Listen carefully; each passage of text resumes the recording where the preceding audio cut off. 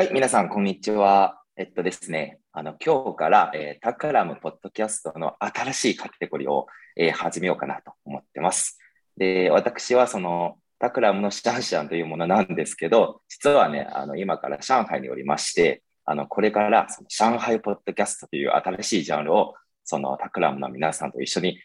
気軽くその話しながら、始めようかなと思ってます。で、今日は最初の1回目で、実はですね、自分と、メンバーのケン君とフシミンちゃんっていう、3人で、今日は、本当にね、楽で話しながら、上海のエピソードでやったりとか、で、またこれからのそのタクラムは中国で何をやりたいのか、みたいなところを、ディスカッションできれば、ディスカッションはちょっと硬いんだけど、ちょっと話していこうかなと思ってます。よろしくお願いします。よろしくお願いしそういえば、ます。そういえば、ちなみになんでケン君とフシミンちゃんがここにいるの？なんでこのチャンネルでこう話してくれたの？まあ僕はもともとロンドンスタジオに、どっちかというと僕だけじゃないですよね。フシミンさんも一昨年まではロンドンスタジオに2人ともいた身なので、去年まではロンドンスタジオにいた身なので、ちょっとこうロンドンというか海外の話は引き続き興味があるのと、純粋に僕はずっと中国に行ってみたかったので、中国の話楽しみにしてます。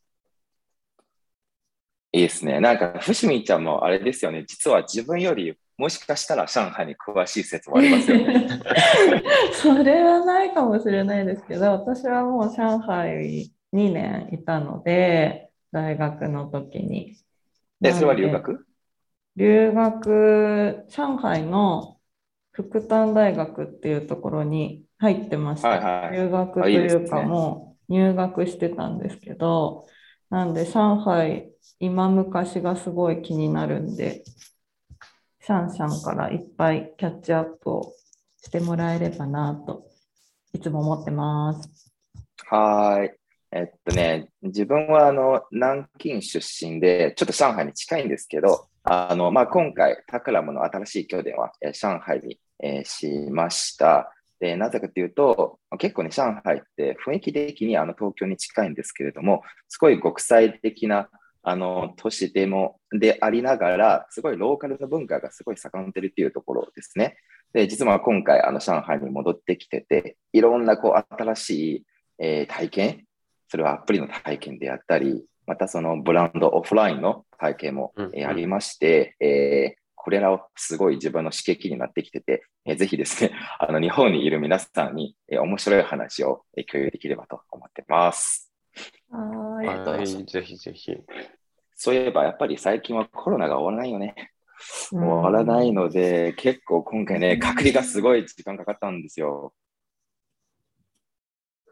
いらっしゃったのいつでしたっけ？去年の10月ぐらいですよね。ちょっとまだ日本とか中国が落ち着いたタイミングではありましたよね。シャンシャンさんとこうされたの。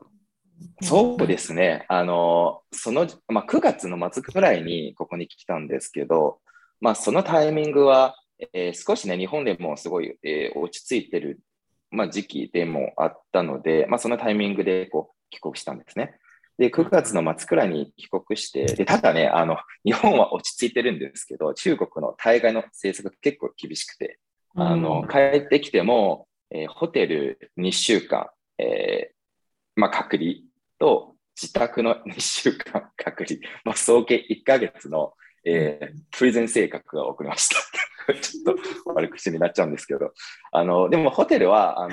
すごい良かったっていうか、サービスもすごい充実してて、特に中国のデリバリーサービス、多分聞いたことあるんですけど、すごい発展してて、あらゆるものを素早く買えるんですよ。で、そこはすごい感心したもので、なんか前よくね、自分の両親の話を聞いてて、久しぶりに外行ったら、オフラインがこういう変化があったのかみたいなところを聞いてて、あれ、どんくらい外に出てないのみたいな感じだったんですよ。で、確認の時に、食事ももちろん、そのホテルが提供してくれるんですけど、飽きちゃうんじゃないですか。で、飽きちゃったら、外のね、美味しいご飯を食べたいし、そのタイミングでこの、メイトワンっていうアプリがあるんですよ。その美しい団体の、イタンっていうものがあって、そこでクリック、本当に素早くクリックしたら、だいたい30分以内で送ってくれるんです。で、すごい熱々なものをそのまま食べてて、すごい良かったかなと思ってたんですよ。でですね、また面白いのが、政府の、DX っていうか、デジタルサービスがすごい、面白くて充実してて、自分の、PCR 検査の結果と予約の、日時は全部、WeChat っていうプラットフォームで管理できてますね。例えば、次回がどのタイミングでその可能をやってくれる人が来るのか全部分かっちゃうので、いろいろこうスケジュール調整も楽だし、結構ね、体験的に良かったんじゃないかなと思ってたんです。そこはすごいね、良かったかなと思ってますね。そういえば、日本の、どうぞ、何北京オリンピック前なんで、今、上海とかはあんまり距離離れてるから関係ないかもしれないですけど、なんか変化ありました街の。変化、中国といえば変化が激しいっていうイメージ、過言ではないですね。もちろんあります。しかも、いろいろビジネスであったり、都市の建設であったり、多分あらゆる側面ですごい変わってる年だと思っています。そこは上海のみならず、おそらく中国全体かなと思ってたんですよ。2年、3年前に、この自転車があったじゃないですか、シェア自転車。オフォとか、モバイとか、街の中にいろんな色の、シェア自転車があって、本当に最近がもう、確かに2社しか残ってないんですよ。アリババが出資しているところと、さっきのデリバリーのビダンが提供しているサービス2社しかなくて、結構すぐ下がんだり、またブームが終わったりとか、結構変化が激しいですね。いやー、オフォとかね、ロンドンでも見ましたよね、イエローのバイク。すごい走ってたよね。すごい走ってたし、いや、一番面白かったのは、なんかぶっ壊されてることがすごいよくあって、ありえない角度で曲がってるみたいなのがすごいあったんですけど、僕たちロンドンに住んでたから、ロンドンでも結構ひどかったんだけど、マンチェスターちょっとだから、元産業の街ですよね。マンチェスターは確か一瞬で撤退して、なんかユーザーのモラルが低すぎるみたいな。イギリス人のバイクの扱いが悪すぎて、全部ぶっ壊されるから一瞬で撤退してね。なんか1年もいなかったんじゃないかな。多分数ヶ月ぐらいで撤退したはず。でロンドンは残ってたんですけど、でもロンドンもね、破壊されるんですよね。やっぱ破壊されるんですか？何なんだろう。日本であんまり見かけたことないですけど、だから日本で言うとループとかだと思うんだけど、ああいうのを使ってめっちゃ事故ってるんですよね。多分普通に酔っ払いが乗ってフェンスとかに突っ込んだり、柱にぶつかって、なんか車とかじゃ絶対ない曲がり方してる。だから軸がちょっとずれるとかそういう感じなんですけど。乗れない。なるほどね。乗れない、壊れてるみたいな。そういうことか。そういえば、今現在残った2社があるじゃないですか。アリババのものとビタのもので、実は昨日の夜、ちょっと友達との飲み会が終わってから、それを初めて乗ってみたんですよ。それを乗って、すごい最後体験として良かったと思ったのが、どこに置いてもいいっていうものですね。乗り捨てできるんだ。そう、乗り捨て、あちこちも本当にスポットがなく、どこでもいいっていうことですごい楽ちんだったんです。で、今朝起きて、出社する途中で気づいたら、もちろんそのバイクがなくなってるし、ちゃんと隣のスポットに、近いところにすごい綺麗に並べてくれてるっていうサービスになってるんですよ。でそれでやっぱりその管理と物流の整頓が結構やってるなと思ってるんですね。そこはすごい良かったかなと思ってるんですよ。普通に走れるんですか？それは私、上海行った時、上海の自転車事情すごくて、とても怖くて最初乗れなかったんですよ。そのうち乗ってたんですけど、そういうことね。すごい怖くて、車とぶつかったりとか全然あったんで、今どうなってるのかなってちょっと気になって。いや、それ、まさにそれなんですね。中国のその道路の整頓が自転車の専用道がないんですね。ないよね。で、基本、なんだろうね、気動車道がメインで、もう走るんだったら、人と同じような歩行道で走るしかなくて、そしたら、夜はまだいいんですけど、朝のすごい出勤の時間帯だったら結構走りづらいんじゃないかなと思ってるんですね。で、気動車道はもちろん行っちゃダメですし、使い心地としてはやっぱりタイミングによって、一日のタイミングによって結構変わってくれるんじゃないかなと思ってるんです。でも、スポットが多くて、便利じゃ便利ですね。特に中国の、広いですし、遠くよりね、目的地にたどり着けるまでに、電車がそんなに、多くはないんですから、結構ね、自転車の方が便利ですよね。今、日本って使ってます？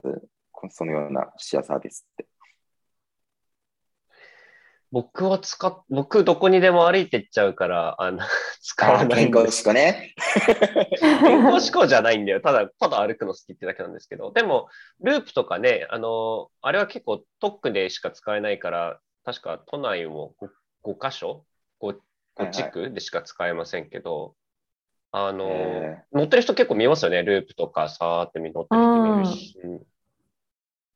シェアサイクル、なんかドコモのシェアサイクルはなんか以前よりは見なくなりましたよね。以前はなんか Uber とドコモ、なんかドコモのシェアサイクルで Uber の、デリバリーをすると安くなるセットとかやってましたけど、なんかそういうのあんまり見かけなくなりましたよね。あまり意識してなかったな。そう、だからこう色が混雑してて、赤いバイクの上に黒いバッグで緑のロゴっていうすごいこう不思議な、デリバリーの人たちがいた時期があった気がするんですけど、なんかあんまり最近それを見なくなった気がするかな。エリアにもよると思うんですよね。なるほどな。さっきも言ってたビタのデリバリーとか、そのシェアのバイクでやったり、で、本当に中国の一日の生活の送り方は日本とは全く違うなと最近気づいたんですね。例えばね、自分が朝、7時に起きてて、まず最初にやることが、ビタンというアプリを開いて、朝ごはんを注文するんですよ。で、朝ごはんを注文して、ちょっと歯ブラシしたりとか、顔洗ったら、20分後に朝ごはんを届いてくれるんですね。で、家で食べてて、終わったら、結構やっぱみんなデリバリーすごい、重視してて、パッケージのデザインでやったりとか、なんか箱の札を上げる待機の設計とか、いろんな細かい、工夫が設定されてて、で、むしろオフラインの店が本当に、材料を揃えて作る側で、あんまり席が置かなく、すごいこういうデリバリーにフォーカスした店がすごい多くて、あちこちに、店の看板がちっちゃいんですけど、実はね、すごい店だよみたいなところがちらほらあります。そこはすごい面白い。みたい。で、ね、今度写真を撮ってシェアするね。なんか、ランチも、ランチはね、さすがにデリバリーは、やりすぎるかなと思って、ちょっと今、ウェイワークですね。上海が、上家中心、という、ところにありまして、その中のウェイワークの、スペースを借りてて、今やってるんですけれども、隣の他の企業の人と一緒にランチしたりとか、雑談したりとか、下で普通にランチしてるんですが、例えばね、ランチ終わったらコーヒーを飲みたいんじゃないですか。でもちょっと時間がなくて、そしたらまだビタン開いてて、コーヒーを注文するんですよ。もうこれなんか最近自分、さすがにちょっと太りすぎるかなと思って、ちょっとやっぱりね、トレーニングしないとやばいなと思ったんです。でも、こういった側面ですごいデリバリーっていうか、ね、今後もし中国でビジネスを展開するときに、このようなね、デリバリーっていう軸でいろいろ考えないといけないなっていう時代にはなっていますね。なんでそんなに広まってるんだろう。なんでそんなに広まってるんですかね。なんか、東京もそこそこ Uber Eats って別にあるじゃないですか。でもなんか、シャンシャンさん少なくとも東京にいるときはね、朝飯は Uber Eats みたいな人ではなかったと僕は認識してるんですけど。いや、ないですね。いや、やっぱりマーケの広さと、もう一個はおそらく、まあ、社会のその貧富差、貧富差はちょっとあれですけど、やっぱり、いろんなこう、人がいるじゃないですか。で、結構中国って上海は経済、まあ、中心なんですけど、周りのいろんな、ちょっとその遠いところから来た、頑張り屋さんとか、まあ、自分も最初はそんな感じだったんですけど、そういったやっぱ頑張ってる人たちがすごいいらっしゃってて、まあ、美談は、いいのが、まあ、ユーザー側から見ると、値段はオフラインとそんなに変わらないんですよ。で、日本といえば、例えば Uber の価格と、リアルのメニューの価格、結構差があるじゃないですか。結構ある。ね、例えば1500円でハンバーガー1個買うのみたいな、そういった感じだったんですけど、こっちはあんまりがなくて、つまりこう価格の設定もすごい柔軟で、こう、良かったかなと思ってて、しかもいろんなビタンからのそのクーポンとか、そのようなまあ、キャッシュレベルに使うものがあって、本当にむしろ最初はオフラインより安く買えるんですよ。でもちろんだんだん使っていくと、クーポンがなくなるんですけど、まあその習慣がもう身につけてられてでもやめられないじゃないですか。もうしっかり掴まれてますね、ハートを。そうそうそう。で、しかもこの一回この習慣をこう身につけたらもう本当に簡単に捨てられなくて、タクシーの移動も同じだし、最初すごいバンバンクーポンが本当に来るんですよ。時々バスより安い。逃げては100円で、こんくらい距離移動できるのみたいな感じで。そういうようなね、の体験が多かったんです。面白いな。なるほどね。まあ、街のあちこちも、デリバリー屋さん、その帽子をかぶ、いろんなカラーの帽子と、制服、一応あるんですけど、すごい面白くて、まあ、むしろ有名なその中国の風景になれそうな感じかと思ってます。みんなバイクに乗って、ヘルメットと制服を着てて、すごいなんかね、パレットみたいな感じがすごい感じます。そうですよね。カラフルでなんか緑と黄色と青と赤とみたいな。そういえば、この前なんかタピオカの店にいたことがあって、タピオカの店に入った瞬間、顧客、つまりその自分の私服の顧客、一人もいないんですよ。全員こう、カラフルな帽子。そういうことか。そういう人ってこと。で、しかもなんか、デリバリー屋さんたちの間も、おそらくそのコミュニティが ありまして、すごいお高い、まあ違う会社の人なんですけど、気軽に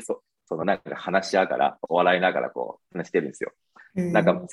えば街の赤信号を待つときも、なんか隣の、例えば知らない人でも、なんかよく見るこう話し合ったりとか、はじめましてみたいな、そういう挨拶をちょくちょく聞こえますね。